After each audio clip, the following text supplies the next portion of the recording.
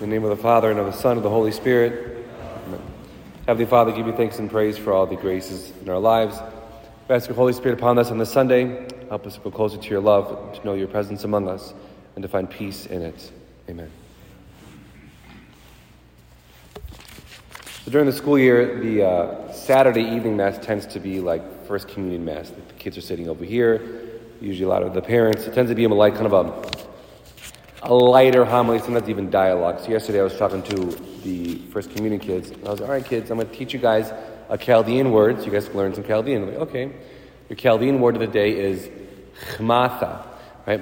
Who knows what chmatha means? And this one girl raises her hand, and she's like, love? And I'm like, sometimes, right?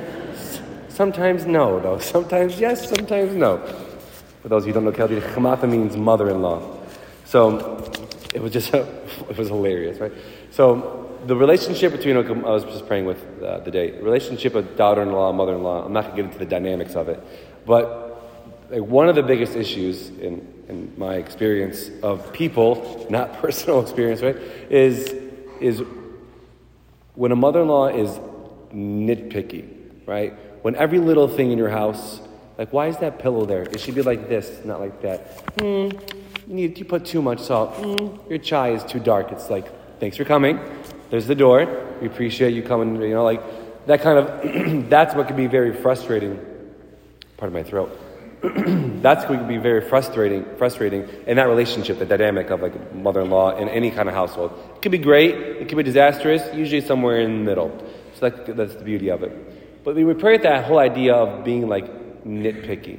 And when something or somebody is nitpicky, the natural inclination of the human soul is to just not want to be with that person, not even just mother-in-law, like anybody, right? Whether it's a friend or a relative, whomever it is, if like every little thing is a thing, every little thing is like talked about and annoyed, and you're talking about this, talking about that, like leave me alone. I don't like this, like get off my case, why are you being such a bother? And that's what I feel like the Pharisees were doing with Jesus. Like, obviously that we have to keep the Sabbath, all these things. And even like, when you pray with the gospel, we enter into the gospel. The gospel says, Jesus was walking through the grain fields, and his disciples picked the heads of grain and then ate them. And then the Pharisees said, look, your disciples are doing what is not lawful to do on the Sabbath. Like, where did you come from? Were you following me? Were you observing me? Were you waiting for Jesus to fall and to fail so you can get after him? Then he enters the synagogue. Right? And then they start testing each other. Is it lawful to heal on the Sabbath? Like they're looking for problems. They're looking for issues. And Jesus is the instigator, right? Very clear. Like it's always good to heal on the Sabbath. Don't be over legalistic in your life. Now that can happen to us very easily, right? Even whether it's for us as individuals or us as a church or how we talk to people in the world, it can be very easy where the church and like the existence of our relationship with God can be overly nitpickily focused on like sin, of what you should and shouldn't do. You can't do this, you can't do that. You must do this, don't do that. That's a sin, this is a problem. And that can be even the reputation of the church kind of at large. But we really pray with like what the church is, especially during the season of the church, is the presence of God. Since forever, since Adam and Eve, God has wanted to be with his people.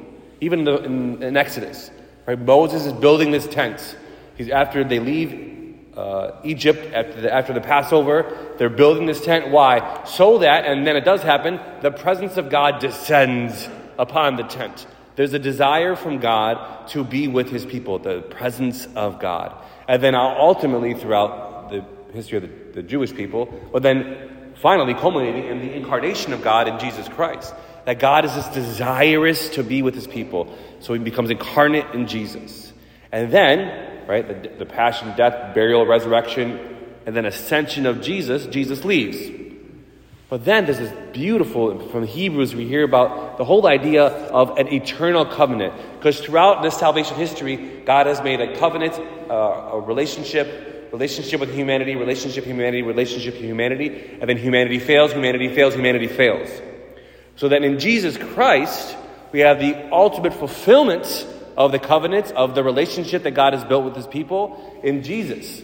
It's an eternal covenant. Even when we say at Mass, say, this is my blood, the blood of the new an eternal, an everlasting covenant, this relationship that God has built with us. That God has built with us a relationship that now we get to be in the presence of God perpetually in the Eucharist. And even one step farther, that we get to be physically united with Jesus in the Eucharist.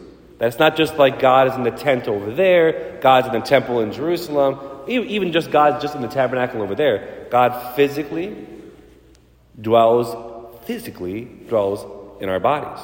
We become walking tabernacles to the world, that we are the presence of God because we receive the Eucharist. But then what happens?